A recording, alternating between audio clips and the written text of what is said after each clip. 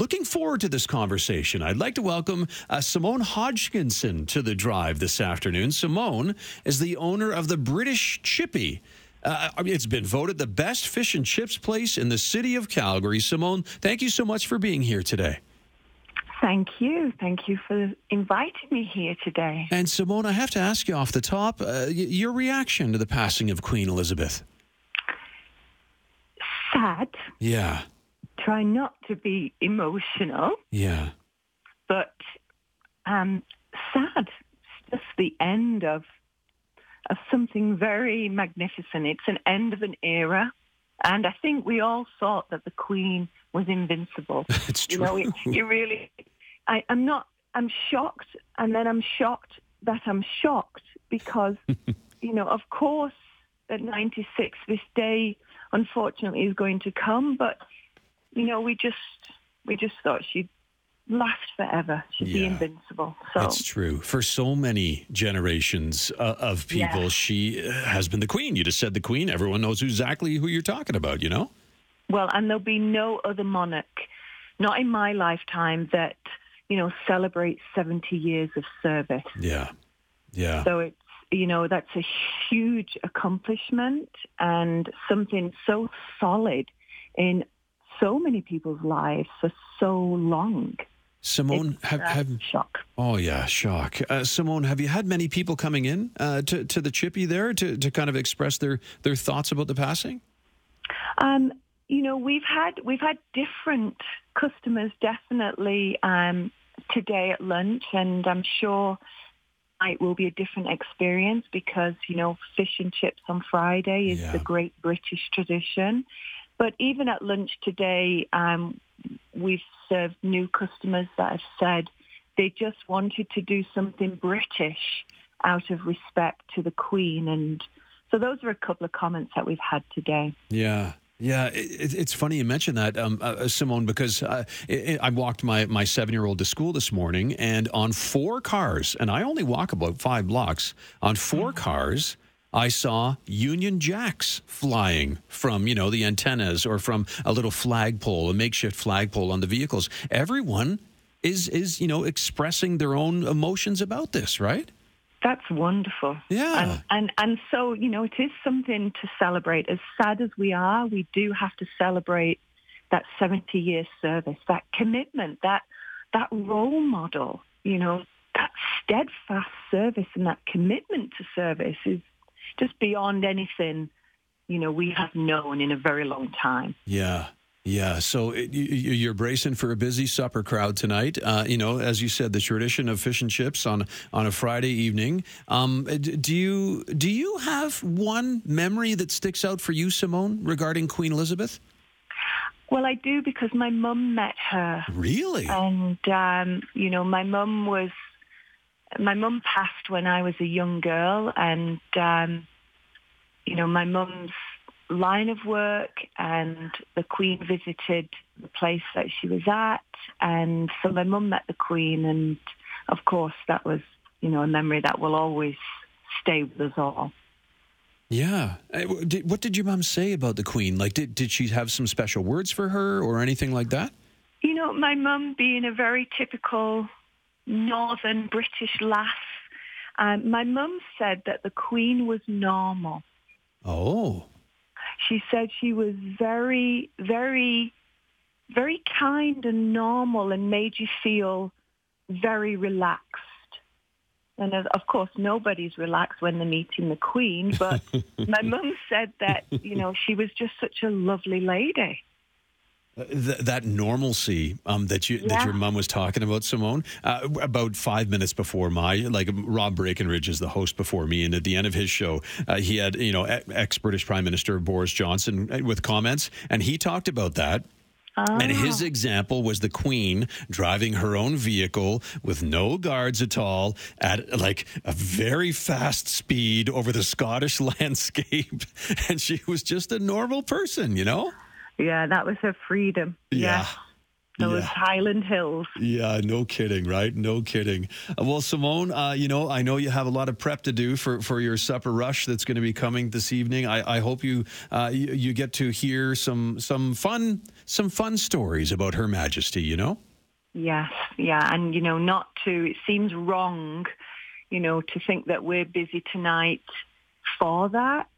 It just seems wrong, and people keep asking me, are you going to do anything? And, we're just going to get through our day and raise a glass. Yeah. Nice. Yeah. Good for you. Why not, Thank right? you. Why not? Thank you so much for your time this afternoon, Simone. I appreciate this conversation. Thank you very much. Thank you. Have a great weekend. Bye-bye. Thank you. Bye-bye. Bye. That's Simone Hodgkinson, the owner of the British Chippy. There's 2 locations, actually. There's one in the city of Calgary, one in Okotoks. The British Chippy, by the way, voted in the city of Calgary the best fish and chips. The best fish and chips. TheBritishChippy.com is the website. If you're looking for the location, by the way, the Calgary location, the British Chippy, is 2335 162 Avenue Southwest. Why not go have some fish and chips? Some fee and chi, as they say in Newfoundland. I'm from Newfoundland. I was born in St. John's. That's the closest I've ever become to England. But, why not have some fee and cheese, some fish and chips on a Friday night? I was being honest there. I did see 4 Union Jack flags flying from vehicles, Calgary vehicles, this afternoon. It seemed like a lot of people had replaced their Calgary Stampeders or Calgary Flames flags, or at least some, with the Union Jack, which is fantastic.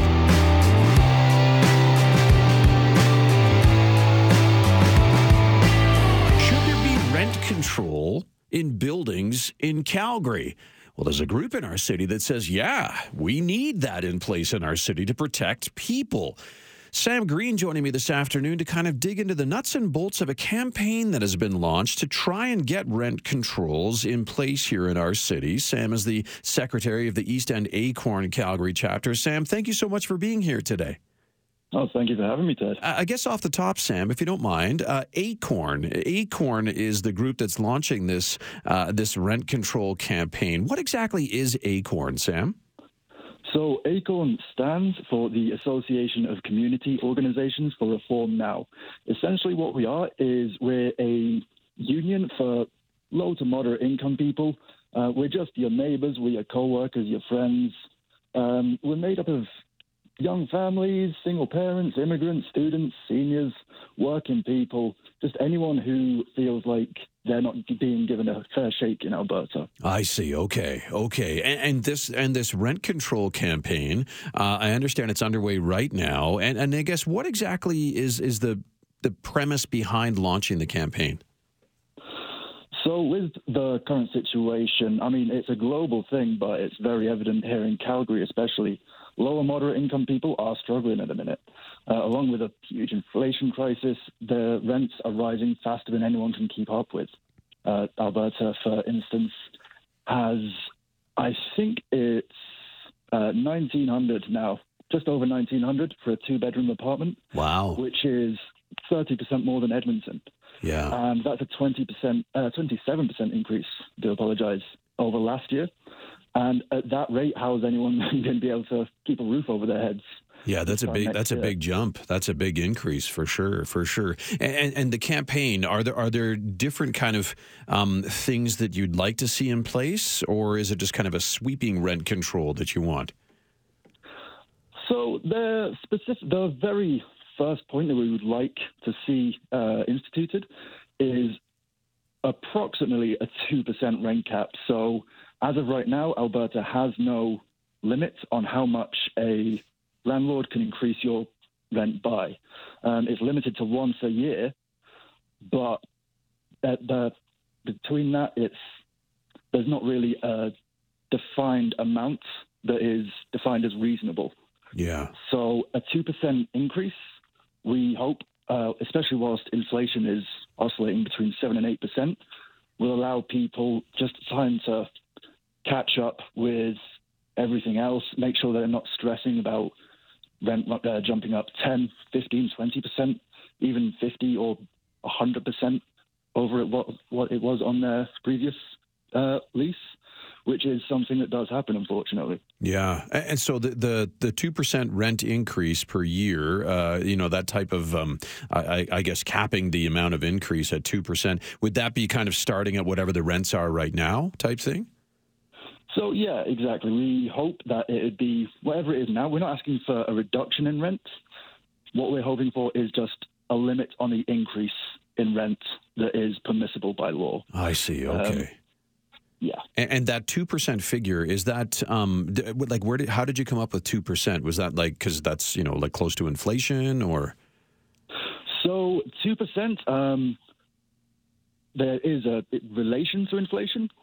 Previously, inflation tends to be around 2 to 4%. Yeah. Obviously, it's a lot more at the minute, but it tends to be around 2 to 4%. And the provinces in Canada that have instituted rent control have set theirs between 2 and 3.5%. I see. Okay. Are there different places in the country that do have rent controls? I'm just curious.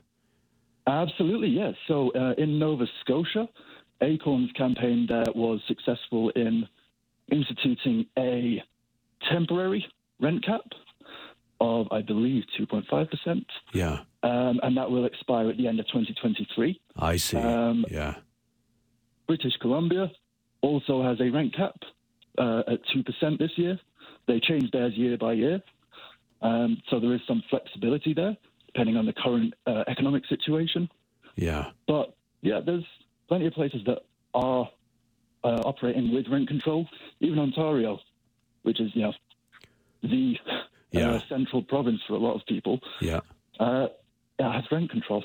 And the 2% that you're asking for here in the city of Calgary, is that would that be like a temporary thing similar to Nova Scotia, or? So we do hope that it would become permanent. Yeah. Whether it is always 2%, we can't, predict how the economy is going to be, say, 5-10 years down the line. Of course. Whether it would be reasonable to be capped permanently at 2%. But to make sure that, we don't have to jump through all the hoops of getting some kind of rent control in place, we do hope that there will always be a level of rent control legislated in Alberta. Yeah. I should remind everyone, I'm chatting with Sam Green this afternoon on The Drive. Sam is the secretary of the East End ACORN Calgary chapter. ACORN is an acronym, stands for the Association of Community Organizations for Reform Now. I'm chatting with Sam about a campaign that ACORN has launched in our city to get a rent controls in place, specifically a 2% rent cap, 2% increase annually on the amount that people are charging for rent in the city. And Sam, I also understand that a rental registry is part of this campaign. How exactly does that work? Yeah, absolutely. So a rental registry, given the vagaries in some of the components of the Residential Tenancies Act, we feel there's not enough transparency in the relationship between landlords and tenants.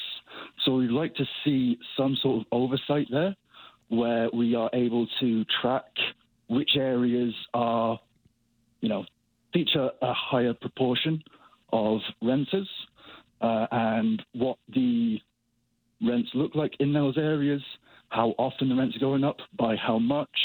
And then by instituting this and having it available, renters can make more informed choices, landlords can make more informed choices, sure, and also the government of Alberta or the individual city can make more informed choices about their housing policy in the future. Yeah, like a big database of information there, right? So you can compare and look, and maybe you want to move to Red Deer, not Calgary, all that stuff, right? 100%. Yeah, okay. And so what exactly, Sam, are you doing to try and, get the attention of, politicians and legislators and the like?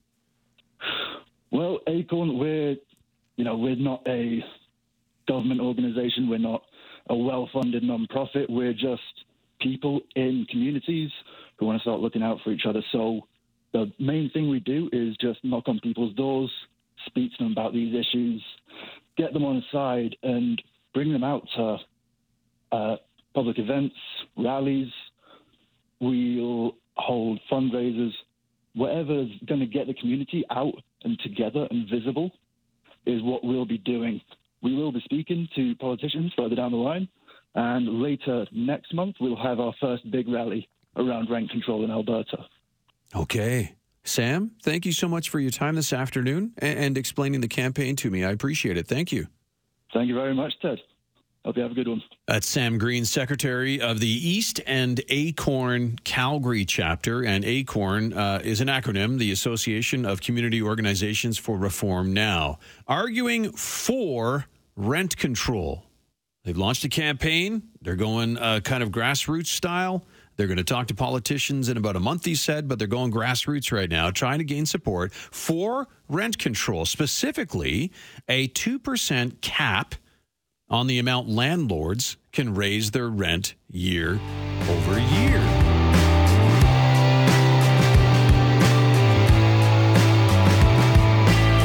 The counterpoint to rent control. About 30 minutes ago, I was chatting with Sam Green, the Secretary of the East End ACORN Calgary chapter. Sam, ACORN, by the way, stands for the Association of Community Organizations for Reform Now. Sam was arguing for rent control in the city of Calgary, specifically a 2% cap on the amount that landlords could raise rent in Calgary every year. Now, not everyone agrees with rent control. If you look at the pure economics, it does not make sense. Now, to provide the counterpoint, the argument against rent control, I'd like to welcome Dr. Anupam Das to the drive. Dr. Anupam Das is a professor of economics out of Mount Royal University here in the city of Calgary. Dr. Das, thank you so much for being here today. Yeah, thank you very much. I'm glad to be here. And I'm glad you're here as well. So the argument against rent control, it actually goes back to like Economics 101 classes, right? If I'm remembering correctly? That's right. This is one of the issues that we actually teach in our principles of microeconomics class. Yeah. Okay. And so what's the nuts and bolts then against the, against rent control? Why is it not a good thing? Right. So what I'm going to share now is really the economics perspective of rent control. So yes. Economists see rent control as a price ceiling, which basically means that when we have controlled rent, that rent is lower than what it should be at the equilibrium point. So basically it means that there is a mismatch between demand and supply when rent control is in place. Now, it also means that when rent control is in place, there is a possibility of excess demand, or in other words, lower supply, and that's not an equilibrium outcome. So rent control basically distorts the market outcome. Distorts the market outcome. Okay, gotcha. Do even temporary rent controls, like if you just have one in place for a year, just to kind of help people out for a little bit for 12 months or so, does it also do a distortive thing? That's an excellent question. So any sort of rent control will actually distort the market. However, the short-term impact of rent control is not actually as bad as a long-term impact. So what happens is, in the short term, both renters as well as owners and developers are less sensitive to these, changes in this market outcome. Yeah. That's because in the short term, we can't really make a decision of building more houses or lowering, rental properties and so on and so forth. So there is still some excess demand in the short run, but it's not as much as what it would be in the long run. Now, in the long run, however, the developers may simply decide that if the rent is low, then they will not develop as many properties, right? So fewer and fewer rental properties will be available. So yes, there is a distinction between the short-term outcome and long-term outcome, and the short-term outcome, the way we see it, is not as bad as the long-term outcome. Okay. Say we do get a rent control, say you get 2%, you can only raise rent annually 2%, until the end of time. So a long-term type of outlook on this. could it lead to fewer and fewer actual units being available? Because, the landlords, they're obviously there to make money, right? That's right. It's true that in the long run, at least theoretically, it's possible that there will be fewer and fewer houses available. And that's because in the long run, both the developers and owners, they are more sensitive to this sort of market distortion, whereas it's not quite the case in the short run. Yeah. So I guess it's you have to be careful what you're wishing for, if I understand you correctly, Doctor. To a certain extent, that's true. But at the same time, I mean, when rent goes up really, really high, we also need to understand why it's happening, right? I mean, we see an increase in price of a product when the quality is improving, right? So these are some of the questions we also need to ask. That is, the quality is also increasing at the same time. It is just demand and supply. And then if it's just an outcome of demand and supply, then what does that really mean if we have a rent control, and how does it impact the renters or the number of houses, both in the short run and long run? Yeah. So I'm just looking at the city of Calgary, for example, here. Year over year, on average, I think rents have gone up by 20, 30%.